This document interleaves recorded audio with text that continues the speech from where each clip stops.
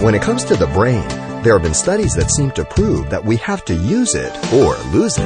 But coming up, Pastor Xavier Reese explains that's the same thing with our conscience. The simple truth is, the more we excuse it, eventually it's rendered useless.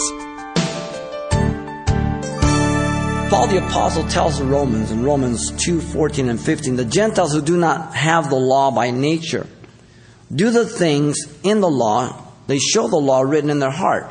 Their conscience also, bearing witness, and between themselves their thoughts accusing and excusing. Why do we feel guilt? You ever see an animal feel guilty? Embarrassed? No, they'll do the darndest things in front of you. They don't care. Doesn't make any difference to them. But man has a conscience. Remember the first time you stole a candy bar? When you did something wrong and only you knew it, and then somebody say, your dad say, "Hey John, what are you doing?" Go, what? Where'd that come from? God has placed that conscience there. Now, we can callous our conscience, we can sin against it enough to where we sear it like a hot iron. And that's why a lot of people, they live the way they do and they say that, I don't think it's wrong. They're not lying. Because their conscience has been seared with a hot iron. They have just sinned so much against their conscience in the existential philosophy and the humanistic lifestyle that they have no boundaries.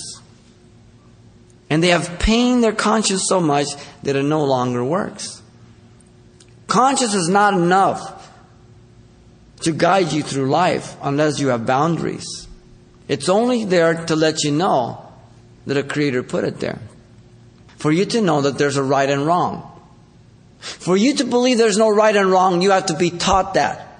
Every person knows there's right and wrong.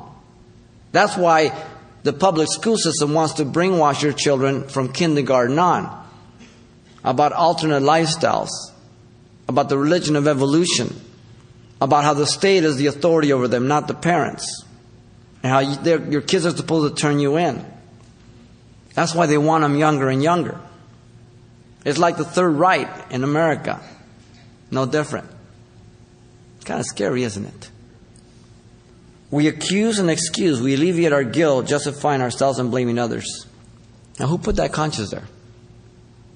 Paul says in Romans 1:19 that because what may be known of God is manifested in them, for God has shown it to them. It's in us. God has put it there.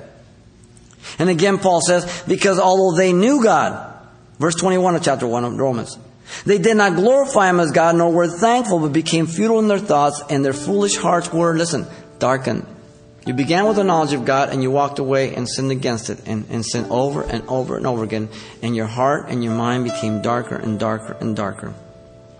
We pray your heart would be open to turn from your sins, for He's made you for Him and Him alone. You've been listening to Simple Truths with Pastor Xavier Reese, a daily devotional of the enriching and precious truths found in God's Word. Hear this program again by following the radio listings link at CalvaryChapelPasadena.com. The studies you hear on Simple Truths are also available on CD. Give us a call at 800-651-8352 for information on how to receive a copy. Or log on to our website for announcements about other ministries at Calvary Chapel Pasadena. It's all at CalvaryChapelPasadena.com.